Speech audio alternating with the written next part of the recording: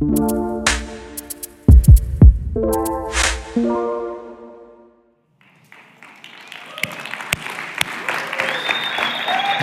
it's good to be back. Coronavirus tried to kill me, and I tried to give up, but my wife kept me breathing and living, so here I am. Like in the middle of it, I was dying so much. I was laying on the couch just languishing, and I'm like, babe, I'm just trying to give up. I'm trying to go home. I see Jesus. I see him. Man, it was nasty, guys. But hey, thank you guys so much for reaching out to me and texting me. Some of you guys reached out. I appreciate that so much. And thanks for being such a great crew of people, a family. I felt your support. I thank you for the prayerful support. But man, I am so glad to be back. And not only that, we're inside. This is amazing. Wow. So thankful. Well, before I got the coronavirus, I made one of the biggest mistakes in my life. I didn't know it at the time, no, because in my mind, I thought I was being a good dad.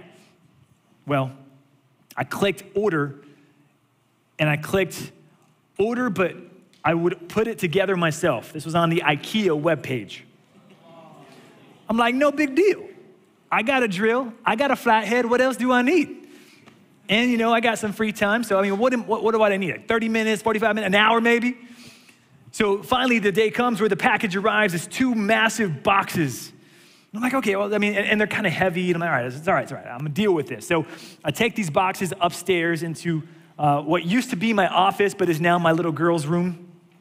I'm not mad about that a lot, but I put the boxes inside and I unwrapped the package, and I started to notice there's a lot of pieces here. There's a bag full of like nuts and bolts and screws, this and all that stuff. And I'm thinking, man, all right, I'm just gonna set my mind to it.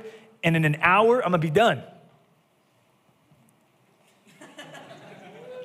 Open the instructions. And I came to realize that there's a little more to it than just opening it up. It was like, I thought it was like Lego. It's IKEA, right? Didn't they invent the Lego? So I thought you just put them together and next thing you know, like it's done. And that wasn't the case, man. Okay. 4 hours later, I was like, you know what? I am glad that they offer an option to have someone else put this together for you. So next time this comes out, I'm gonna definitely have someone else put this together for me. I'm never gonna make that mistake again. But let me tell you this. One of the biggest lessons I learned putting together IKEA furniture, don't do it again, but the biggest lesson I learned is that if you follow the instructions as they are written, the process goes faster, it is better, and the product is what you would expect. I'm ashamed to admit that a couple times I tried to skip a couple steps. I thought, you know what? It says put this thing here first, but I mean, if I'm looking at this right, I could just do this thing and then bam, it's done. Couldn't do that. So not only did I take longer than I should have, but it was more complicated, and by the time it was all over, I was so mad. By the way, what did I build? I built this with the help of my wife, and eventually my kids kind of chipped in, so I wouldn't be there for the rest of my life.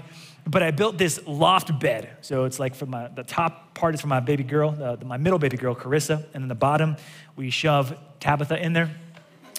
She's in this box they call a bassinet thing, you know, you shove her in there and just like try to hide her. I'm proud of that furniture. But here's again the lesson for us.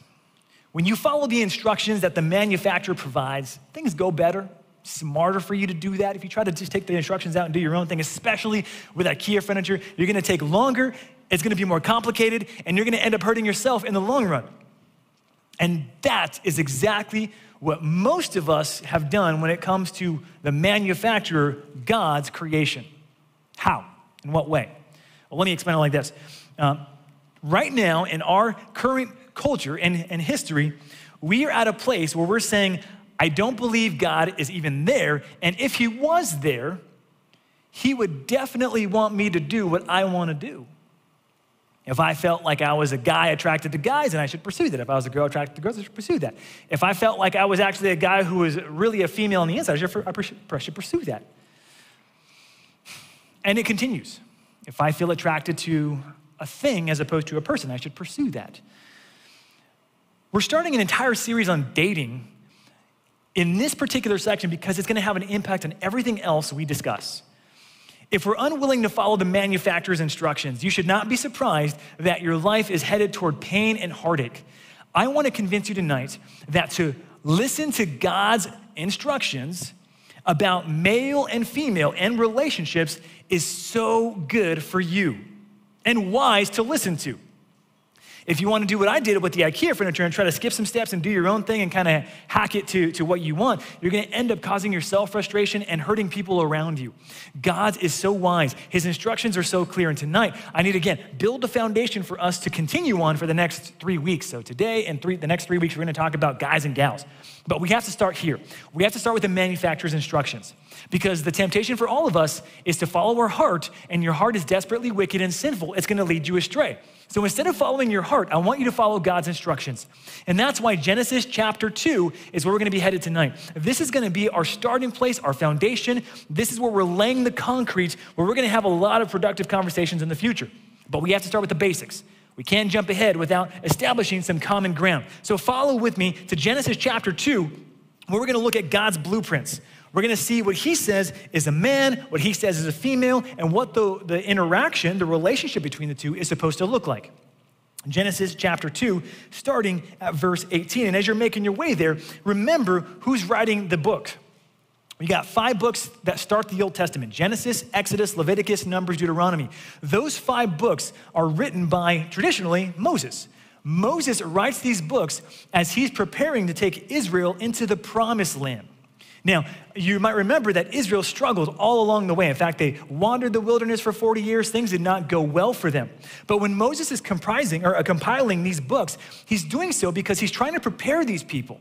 He's trying to help them. God is using Moses to say to Israel, when you enter the land, when you go into the promised land, here's how to be blessed. Here's how to live life well. Here's how to go into the land, to take it and not be spat out. And among the first things that God gives them to help them flourish in this land is basic information about who they are as male and female and how they're to interrelate to one another. Hope you can see already that there's some commonality. There's some instructions here that make sense for us, even as we consider dating in the future. Genesis chapter 1, as you're looking at it here, we're at the very beginning of the Bible. Genesis chapter 1, God details the days. Genesis day 1 through day 6, he talks about creating everything in the known universe. On day 7, God rests. Genesis chapter 2 is day 6, slowed down and unpacked. Genesis chapter 2 is day 6, slowed down and unpacked. God wants you to see how he went about creating male and female, and what he does with that is so important, guys. So important. Okay, take a look with me, Genesis chapter 2, starting at verse 18. We're gonna read the first 2 verses. Genesis 2:18. Then the Lord God said, "It is not good that the man should be alone." Now, first of all, you should realize that everything up to this point, God said, it is good. He created the animals, it was good. He created the seas, it was good. And then he gets to verse 18 in chapter 2, talking about Adam. He says, it's not good that Adam should be by himself. And so God comes up with the idea to how to fix that. He says, I will make a helper fit for him. Verse 19. Now out of the ground, the Lord God had formed every beast of the field and every bird of the heavens, and he brought them to the man to see what he would call them. Okay, so notice God identifies the problem. Adam, it's not good that you're alone. Adam doesn't know that yet, though. Adam is still just kind of figuring things out, and so God says, all right, here's what I'm gonna do. You know those animals I created just a little bit ago? I'm gonna have those animals come and present themselves to you, Adam, so that you're able to see, oh, look, Mr. Goat, Mrs. Goat, Mr. Giraffe, Mrs. Giraffe. Adam's gonna see all these things and come to the quick realization that something's wrong. Okay, so he brought them to the man to see what he would call them. And whatever Adam called every living creature, that was its name. Verse 20. Man gave names to all livestock, to the birds of the heavens and every beast of the field. But for Adam, there was not found a helper fit for him. The first and probably most obvious thing here that I want to point out to you is that God created something in creation that is a design feature and not a defect. And in fact, what God does for Adam is something that you can resonate with. God points Adam and says, look at it, look at how amazing it is that there's a Mr. Hippo and a Mrs. Hippo, and doesn't it feel good to see them together, and it's awesome? But you don't have that, Adam. What God did for Adam is what he did for you. This is where we're gonna begin. I want you to start with this. Point number 1, I want you to know you were designed for relationship. Point number one, know you were designed for relationship. This is a manufacturer's design and not a defect. This is the way God has made you to experience life. I read about a Romanian orphanage that the American Psychological Association studied. In fact, it's quite sad. The APA goes to this Romanian orphanage, and as they enter into this place, a sound startles them. Again, a Romanian orphanage. The sound that startles these researchers is silence. They go into the orphanage and realize that there's no activity. They don't hear the kids making noises. They don't hear the babies crying for milk. They don't hear the babies crying for the diaper to be changed. They hear silence. Why? Quote, the most remarkable thing about this room was how quiet it was, probably because the infants had learned that their cries were not responded to. These poor babies had learned early on that when they speak up, no one's coming to help them. They were alone. Now, the interesting thing is that the APA began to follow these infants as they grew up. And here, guess what? Here's what happened to them. The list of problems that stem from neglect reads like the index of the DSM. Poor impulse control, social withdrawal, problems with coping and regulating emotions, low self-esteem, pathological behavior such as tics, tantrums, stealing, and self-punishment, poor intellectual functioning, and low academic achievement. These are the results for these poor kids that were raised in a Romanian orphanage who experienced loneliness and never had anyone meet their needs. You were designed by God to be in relationship. Let's start with that main idea. There's two reasons that the text give us for why God does this. First one, he says, it's not good for man to be alone. So the first reason God designs you for a relationship is to combat loneliness. God designs you for a relationship to combat loneliness. This is the first thing God identifies. It's not good the man be alone. And then he reveals it to Adam.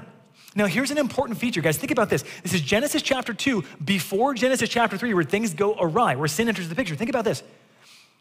God, in his word, Genesis chapter 2, says it's not enough for Adam to be related just to me.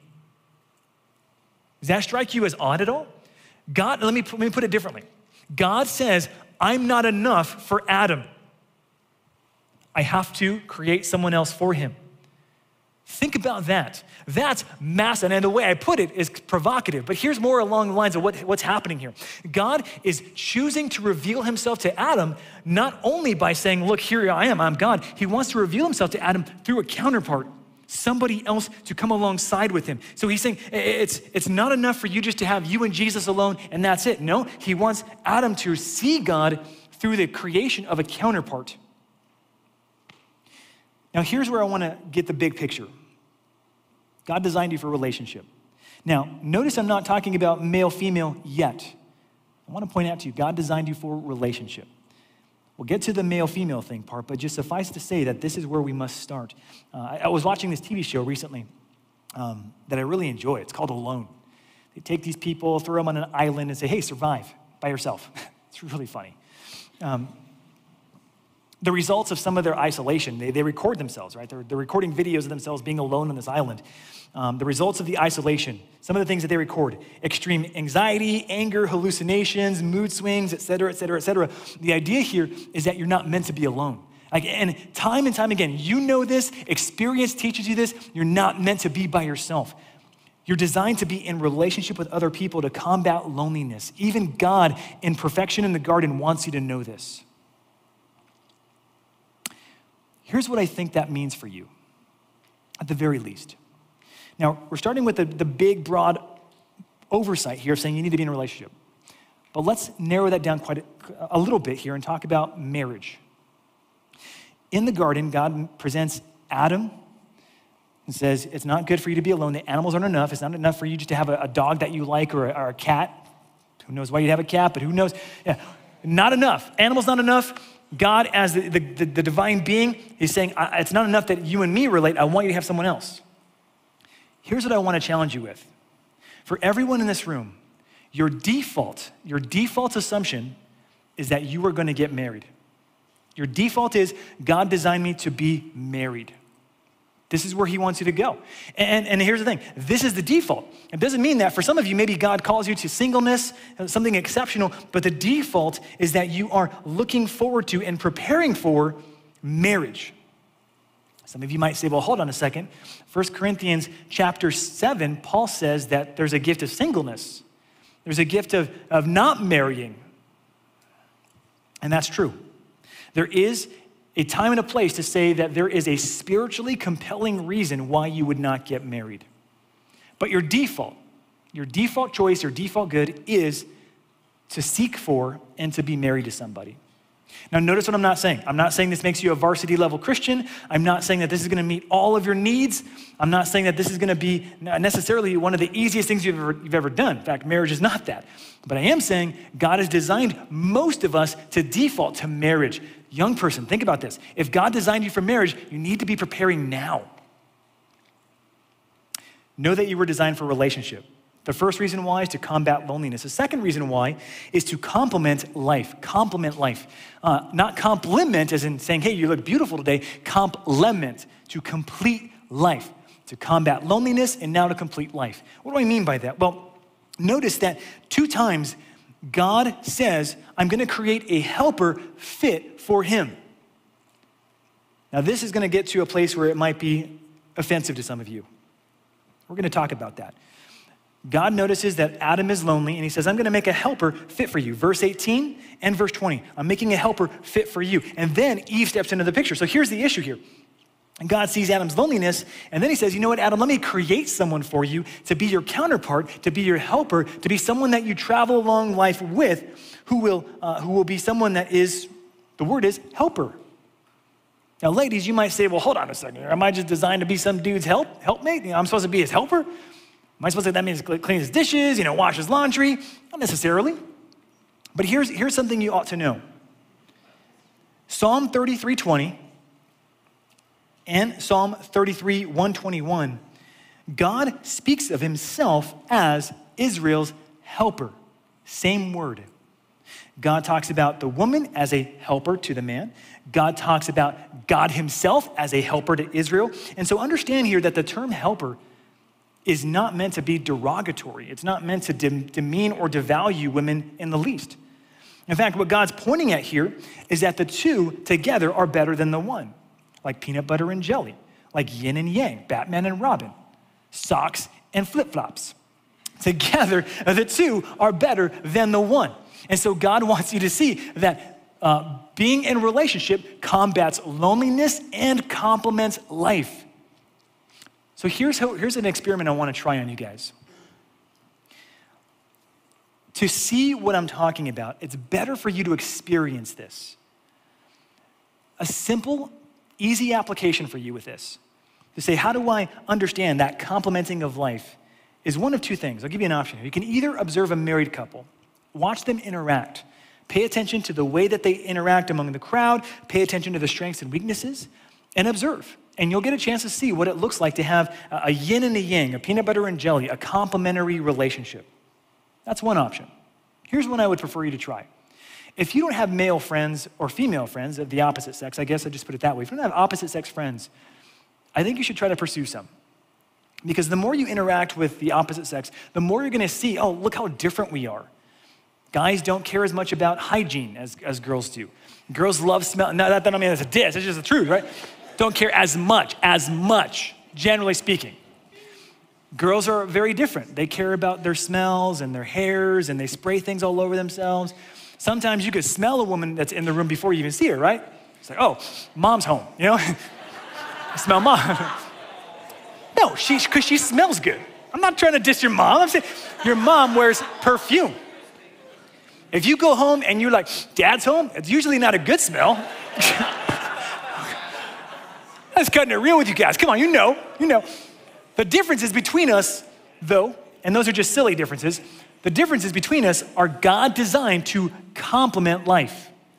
Like Lego blocks, they fit together. And when we're together, we're stronger and we're better. God designed us for a relationship to combat loneliness and to complement life. But that's not all. God didn't just design us for relationship, he went a step further. Look at Genesis 2, verses 21 through 23 with me. God designs Adam And he says, I want you to now realize that you need an Eve. Here's verse 21. So the Lord God caused a deep sleep to fall upon the man. God's about to perform a surgical operation here, and so he anesthetizes him, puts him to sleep. And while he slept, he took one of his ribs and closed up its place with flesh. Now, literally, that word for rib means his side. So it may have been an actual rib, it may not have been. But as Christians, we look at this and we understand this to be actual history. God took something out of Adam's side and used that very thing to form and create Eve. Verse 22, and the rib that the Lord God had taken from the man, he made into a woman. And then he brought her to the man. Now notice this language here. God is presenting her to Adam. It's kind of like what you notice at a wedding ceremony, right? As the father of the bride walks with his daughter down the aisle, he comes and he presents her to the man. And so what you're seeing in this imagery here is the very first marriage ceremony. God, as the father of the bride, brings the woman to Adam. Now imagine this for the first time, gentlemen. You are seeing a woman for the very first time, and she's perfect. Perfect not only morally, but perfect in an attractive sense. Adam sees this woman that God designed specifically for him. So if God designed Eve specifically with Adam in mind, it's probably going to be everything that he ever dreamed and hoped for in terms of a woman. And so he sees her, and in verse 23, the man says, this at last is bone of my bones and flesh of my flesh. She shall be called woman because she was taken out of man. Adam breaks down into poetry here. If you're looking at your Bible, you'll notice that the wording in this is kind of tilted. It's not exactly parallel with the rest of the chapter. And that's because this is poetic language. Now, here's what Adam's doing. When he says, she's bone of my bone and flesh of my flesh, he's not just saying, oh, look, she's a person like I am. That's true. But he's also noticing, look, she possesses the same qualities of strength and weakness that I have. The bone, think about this. When you die, your flesh wastes away, but your bone is still there for quite a while. So your bone represents the strength of humanity. The flesh part is the weakness. Your flesh disintegrates and becomes nothing. It becomes dust far quicker. So he says, she represents me. She is like me, and yet she's not me. She's my counterpart. She's my strength. She's my weakness. And essentially, he's committing to her. And then notice this. He says, she shall be called woman. Adam names Eve. At least he names her in a general sense. He names her. And in that same sense, he also, remember, he just named the animals a few minutes ago. So Adam has this unique role with her. Names her. He calls her Isha because she was taken out of Ish. And in English, you have the same idea. Woman because she's taken out of man. Adam names her. God presents her to him. And all these things, what you're noticing is the echoes of the marriage ceremony, the beginning of it. And you're also noticing the inception, the beginning of God instituting gender roles. Point number 2. Understand, gender roles are designed by God. Part of his blueprint, part of his instructions, part of his manufacturing of humanity. He creates a man, he creates a woman, and he begins already to show some distinction between them. Eve doesn't name Adam. Eve doesn't have Adam get presented to her. He's the one who receives her, and then he names her. What you see here is God showcasing male-female interaction. Cultural expressions of maleness and femaleness are complicated. I saw this magazine article recently, and on the cover of it, very hoity-toity, fashion-forward kind of magazine, was a male celebrity that you would all know wearing a dress. And then within the magazine, you turn a couple pages, and you see that he wasn't just wearing one dress, he was wearing several dresses. So you see this very masculine figure that is an appreciated male model of sorts, and he's wearing dresses, frilly, sequins and all these different, just very feminine dresses. And of course, Vogue is making a point. Vogue is saying, look, your conceptions of male and female are flawed. Let's expand our horizons and think about what it could be and what we want it to be. Now, here's the complicating factor with that, guys. Is this wrong? If one of y'all showed up wearing a dress, is that wrong? If this guy wants to continue wearing a dress, is that wrong? Well, the question, of course, then becomes, well, how do you define right and wrong when it comes to cultural attire? Is masculinity and femininity just a cultural concept, or is it something that God defines? Well, here's the answer. Here's the answer, and it's a both and. How do we define male and female? Well, first of all, we've already established God says this is a man, this is a woman. God defines male and femaleness, but cultural expressions of masculinity and femininity work together with God's word to define the parameters of male and female. Here's what I mean by that. In our culture, for a guy to wear a dress, inappropriate. You're sending the signal that doesn't fit what God has designed. But if I were to wear a kilt in a different land, in a different country, not a big deal. Basically the same thing. It's a skirt. It's a male skirt. But in that land and in that country with those people, that's not a big deal. That still represents masculinity. So when God speaks to gender roles in our culture, I can't broad brushstroke and say, well, this is exactly what you should do here, and this is exactly what you should do there. But what you should do is respect the gender roles that God has designed, and from those places, say, okay, how do I interpret it? How do I apply that to my culture? So is it wrong to wear a dress? I would say, yeah, you shouldn't wear a dress because it sends the wrong message. It sends a message that I am gender bending. I am a male, but I'm okay with being a female here. I'm okay with presenting myself as a female. And in fact, here's something for you to write down. Deuteronomy 22:5 says, a woman shall not wear a man's garment, nor shall a man put on a woman's cloak. For whoever does these things is an abomination to the Lord your God. God designs gender roles. Now again, I'm not saying that God's gonna give you a prescription as to exactly what you should wear, how you should dress, what you should say, but he does give parameters. And that starts with simple things like this. The gender roles are thusly. First, God designed men to lead. Gender role, God designed men to lead. Again, she's presented to Adam.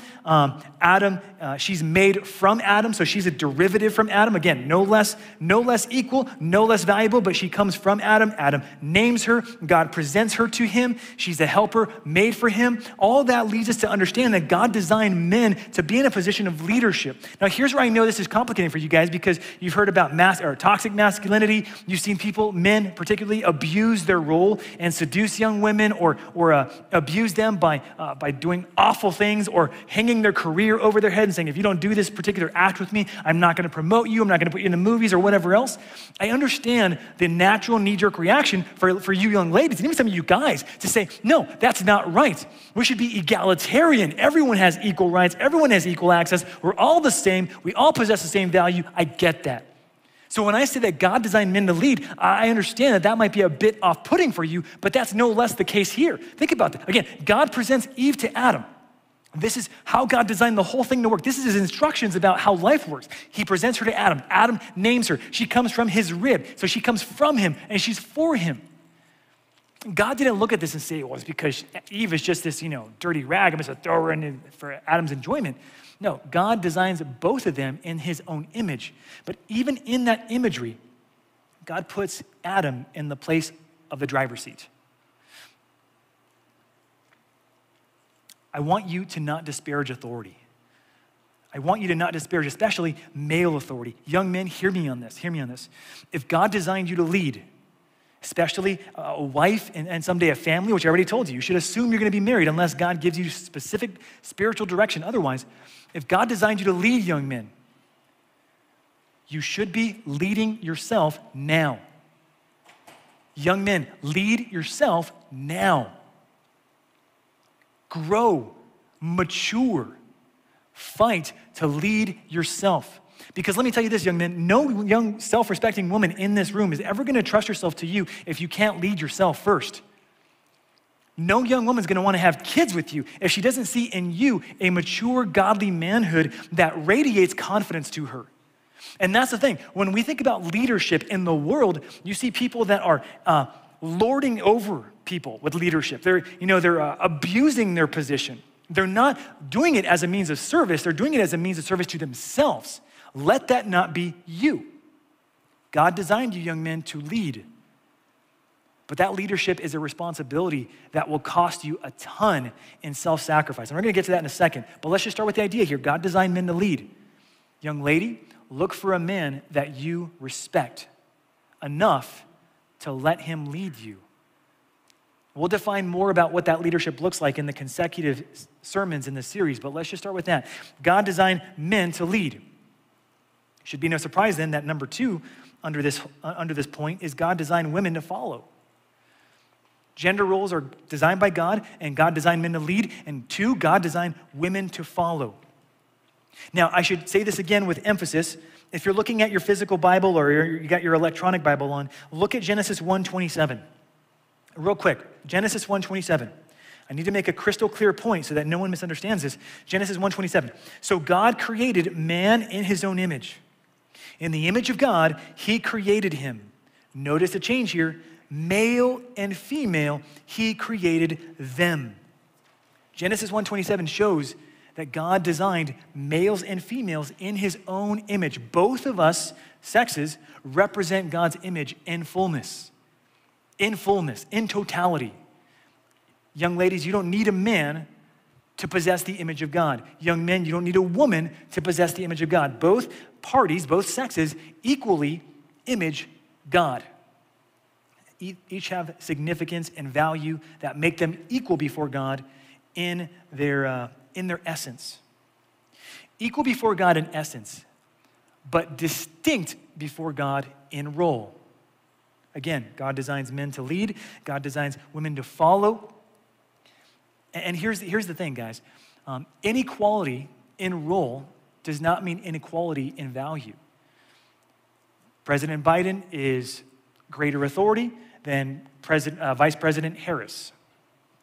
He's got greater authority. He's got more Secret Service guys protecting him.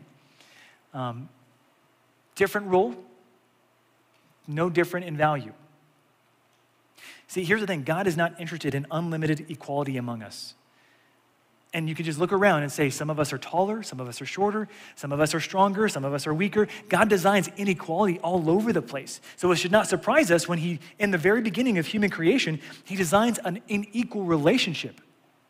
But again, think about the fact that God himself submits and serves Israel. If God himself puts himself in the place of helper as the God of the universe, again, young lady, please hear me, because you're in the role of helpmate does not demean or diminish your value. Equal value, different role. So young lady, here's what I would say to you. In the same way that I told the young men not to disparage authority, I don't want you to disparage submission.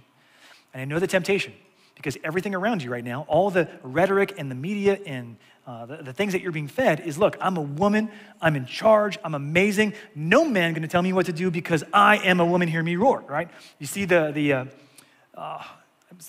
escaping me right now, that image of the woman with the arm, and she's like, I'm amazing, and fine. I'm not saying women can't be strong. I'm not saying women can't do amazing things and that God hasn't equipped you with intellect and emotion and will that gives you, again, value. But just because God puts someone in a place of submission does not mean you should disparage it. In fact, you should highlight this and see this as a good design of God. This is God's wisdom on display for your good. And young lady, ask any woman who's married to a godly man if she does not love the role that she and her husband play.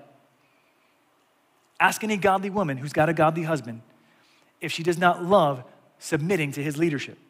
Not saying he's perfect, but a godly woman under the leadership of a godly man flourishes. She becomes so much more beautiful and radiant than she could ever be by herself, yielding power over her husband. God designed you for relationship. God designed roles. God designed men to lead. God designed women to follow. But together, God designed them both to reflect Christ and the church. God designed him to lead. God designed her to follow. God designed both to reflect Christ and the church. The interesting thing about this is that God designed male and female to both point to this ultimate reality of Jesus' great love for the church, the bride for which he would die for. We'll talk more about that in 2 weeks. But let me just say one quick thing about this. In Ephesians 5:32, Paul says, this mystery is profound. He's talking about the mystery of marriage. He's saying, and I'm saying that marriage refers to Christ and the church. Your roles, image and picture Christ's love for his church. And in the same way that the church can't decide one day, look, I'm going to be the man in the relationship. I'm going to be the leader. Church can't do that. In the same way that the church and Christ can't change relationship roles, neither should or can the husband and the wife. So as you think about your future, about who you're going to date, who you're going to marry, and anticipating that, you got to be ready to say, look, my life is going to be submitted to the instruction manual that God designed for me. And when I do that, that's when I know I'm going to flourish. It's going to be best for me. I'm going to be blessed in that role, even if it's hard. God designed you both, male and female, to reflect Christ in his church.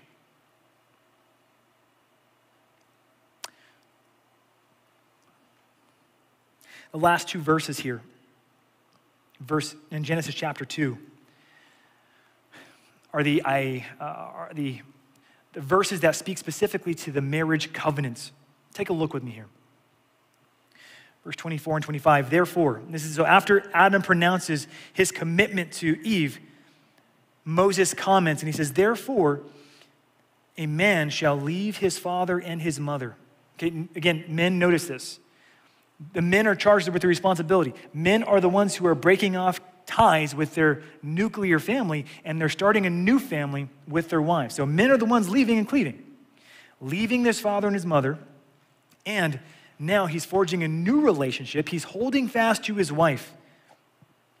And those two shall become one flesh. 25, the man and his wife were both naked and were not ashamed. In these final two verses here, you have the concluding picture of what it looks like to be in a right, good, godly marital relationship. They're sharing everything. Adam leaves everything to cleave to Eve, and not only that, together they're forging a one flesh union. Now, obviously, there's a sexual element to that. Scripture is talking about the fact that they're coming together in consummation of their marriage, but it's more than that. It's not just that they're having a physical interaction. They are coming together as a husband and wife to comprehensively share their entire lives. Their spiritual, emotional, physical, everything's being shared together under this new relationship that they have. That's what marriage is. That's what the marriage is supposed to be. And then Scripture says they're both naked and they're not ashamed. Look, nudity is a weird thing in our culture right now, but generally speaking, if the compass in your head is working right, being naked in front of people should freak you out. Like you have nightmares, right? When you're thinking, oh man, I don't want to be like in my underwear at school. That's a nightmare situation. And if you like that, you're a weirdo. Usually that's like, we have this weird like, oh, don't look at me kind of thing. You know, that's normal. That's normal. Because after the fall, after sin entered the picture, we no longer could trust each other. But in this element here, in this time frame, Adam and Eve are coming together and they're saying, man, I trust you. I'm not afraid of you. In fact, I'm so secure in my relationship with you that I could be the most vulnerable possible, and I'm not afraid of that. Naked, I'm not ashamed. I've got nothing to hide. I'm not secretly thinking bad thoughts about you. No, we're together in this relationship and it's amazing. Man, this is the way things are supposed to be. Point number 3, embrace God's design for human flourishing. Embrace God's design for human flourishing. So just to recap here, we've been saying, okay, first of all, we should know we were designed for a relationship. And we should understand that gender roles are designed by God. And now we're saying God's design for human flourishing is relationships that lead to marriage, and marriage that is defined by God. Of course, today marriage is defined by a lot of things, right? You could say, I want to marry a this or a that. It doesn't even have to be a human at this point. I want to marry same sex, opposite sex. I want to marry a thing. I get it. Like right now, everything's being rewritten. But for you, young person, let me plead with you. Embrace God's design. Follow his instructions because that's what's going to lead to your flourishing. God designed it this way. He's the manufacturer. What's God's design? 3 quick observations, and then we're going to wrap it up here. God's design, first of all, is marriage between man and woman. Okay? God's design is marriage between man and woman. Notice Adam and Eve are male and female. God designed marriage between man and a woman. So what I'm getting at, just to be abundantly clear here, are opposite sex relationships. Scripture makes it clear in this particular passage that to pursue a same-sex relationship with somebody is against his design. and against your flourishing. You will struggle in your life if you pursue same-sex desires with other people. If you allow yourself to give into that, and we're going to talk more about that next week. Next week, we're going to talk about transgenderism and alternative desires. So tune in next week as well. But tonight, I just want to make a quick point here. Looking at the text, God designed a male and a female. That's his on-purpose design for you, which means when you think about marriage, you should say, I should approach opposite gender relationships. In fact, if you have your Bible open, look at Genesis 1, verse 31. God saw everything that he had made, and behold, this is the only day he says this, it was very good. God sees male-female relationships, he sees everything he just put together, he says, man, this is awesome, it's very good, male-female. Marriage between a man and a woman, opposite sex relationships, are first of all, God's design for marriage. Please, young person, don't underestimate your grasp of this truth. Neither overestimate the fact that the culture wants to undermine that very truth. I'm pleading with you to believe this and to embrace this as God's good design for you. 2, God's design for human flourishing is marriage between only one couple. God's design for human flourishing is marriage between only one couple. Of course, I'm referring to a couple things here. First, the intimate relationship is a one-flesh union, which means that you shouldn't try to be polygamous. It kind of weirds me out to even be talking about this, but there are legal pushes in pockets of our nation that are trying to get polygamy legalized. Now follow the logic here, though. If relationships are all about just consent, like, hey, you want to be married, let's all be married. If it's just about consent and love, then of course I understand why people would be pushing forward to get this on the legislation. But again, if you're looking at scripture and you're letting God be God and define right and wrong, we're following his instruction manual, right? Remember the IKEA bed thing? He's got the right instructions. We're trying to follow that. And I'm saying, these are the instructions. If you go off and do your own thing, you can do it. It's possible, but is it going to cause you heartache and difficulty and pain in your life? Absolutely. Marriage is meant to be between a man and a woman, and it's meant to be between only one man and one woman. So that rules out polygamy. And of course, you might say to yourself, well, Pastor Rod, didn't God let polygamy kind of run rampant in scripture? I say, yeah. God chose imperfect, sinful men to bring his covenant through. But notice every time polygamy enters the picture, does it ever work out well for the man who does this? Never. Or the women. The women fight amongst each other. The women have such a difficult time together. I mean, scripture in no way presents that as the ideal. Again, we're looking back to the very beginning here. We're going to say God made one man and one woman to be one couple for life. Which also brings up the idea that divorce, which is super high and super common. I want to say something really quick about this young person because this could save your marriage.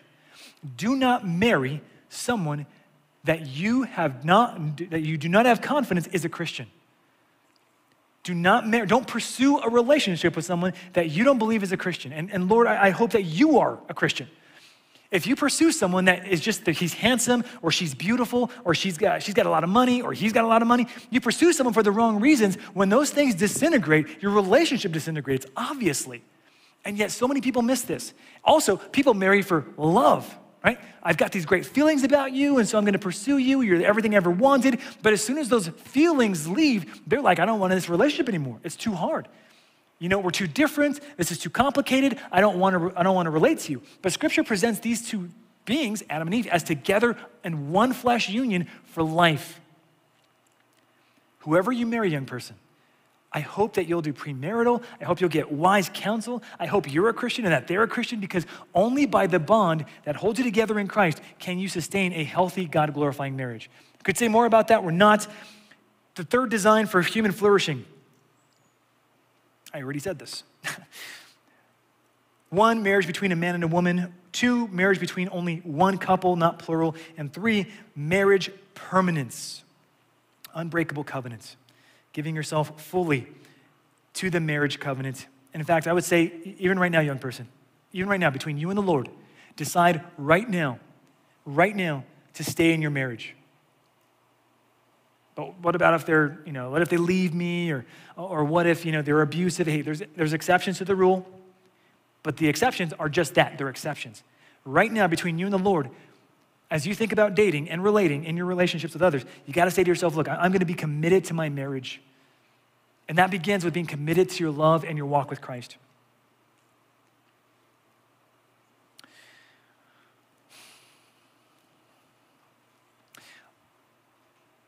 I told Kristen for my birthday, I wanted Ghirardelli brownies. Can't wait. And I love my wife. But on occasion, she's tricks me where I think I'm eating like spaghetti and it's not, it's squash. So I'll put it in my mouth. You tricked me and I was deceived. She'll substitute ingredients in things and I'm like sometimes I know and sometimes I don't. But when I find out, I'm so mad. She's like, but you're so healthier now. Like you can eat this healthy thing. And I'm like, I don't want to eat the healthy thing. I wanted the fat stuff. I wanted the terrible, ugly, good. Okay, so I told her with the Ghirardelli brownies. I said, sweetheart, I want Ghirardelli brownies. That would be phenomenal. And please don't substitute anything. I want the buttery, chocolatey, sugary goodness. It's my birthday. She promised she would not substitute ingredients in my brownies. God has provided a recipe for you, a recipe for humanity to have the best possible human experience in relationships. Don't substitute ingredients. Don't switch things out. Follow the recipe on the box. Let God tell you what to do. And I promise you, it's gonna be better than if you try to put something else in the ingredients. Try to substitute some coconut oil instead of the vegetable oil. Try to put the margarine instead of butter. Don't do that, weirdo. Follow the recipe on the box. Follow what Scripture says. Follow God's instructions and let Him tell you how to have a great relationship. Relationships and gender rules are God's design. Follow His lead and be blessed. Let's pray.